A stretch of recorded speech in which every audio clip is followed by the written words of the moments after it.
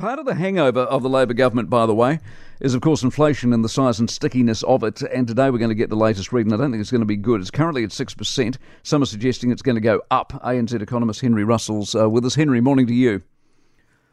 Morning. What's your quarterly number, and what does that make the annual number? So we're thinking the quarterly number is going to come in at 2.2%, which would take annual inflation to 6.1%. That's a touch higher than the Reserve Bank's expectation of 6%. Is it all oil?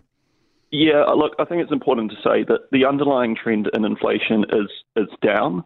There's some one-off boosts in the numbers today, things like the end of the fuel excise subsidy and other transport subsidies. That adds roughly 0.6 percentage points. Then you've got high oil prices on top of that. These are all things that the Reserve Bank will look through, and they'll be really looking for what's happening with the core measures of inflation or the underlying sticky component. So that's the tradable, not the non-tradable. What about the wages? How big a deal do you see this ongoing wage story as part of the bigger picture? Yeah, wages are certainly a key driver of domestic inflation at the moment, and the Reserve Bank has flagged them as being significant to their upcoming decision. But with the recent surge in migration is helping to moderate wage pressures, and given firms are reporting much less constraints on labour. But the other key driver of strong wage growth is that inflation expectations remain far too high, and a potential re-acceleration in inflation today certainly won't help that. So you raise immigration, so yes, it will cull wages eventually, but it also drives demand. So is it good or bad, or a bit of both? It's a bit of a double-edged sword.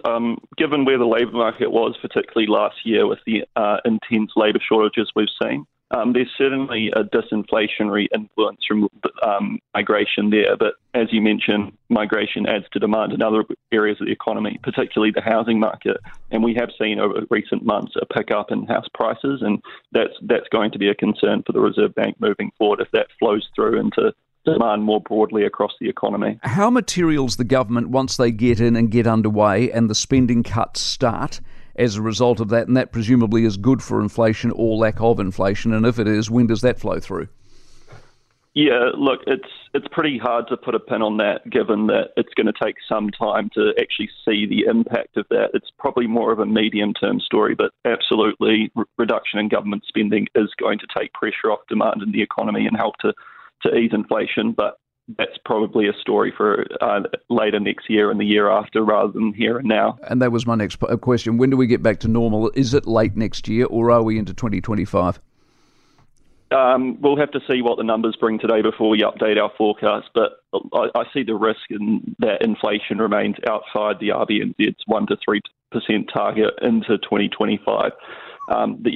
That's a long time, and that raises the question of whether an OCR of 5.5% is actually going to be enough to tame inflation. You're still calling 5.75? Yeah, so we've got a hike penciled in for November. Look, it's a pretty high bar for the Reserve Bank to restart hikes. They've set out that they're pretty confident that interest rates are restricted enough, and we are yet to see the full impacts of past tightening. So it's going to take a body of evidence to get them to restart. But we think the limited progress on inflation, stronger GDP growth in the June quarter, the housing market rebound, those are all part of the story. I think you're right. Henry, appreciate it very much. Henry Russell, the ANZ Economist.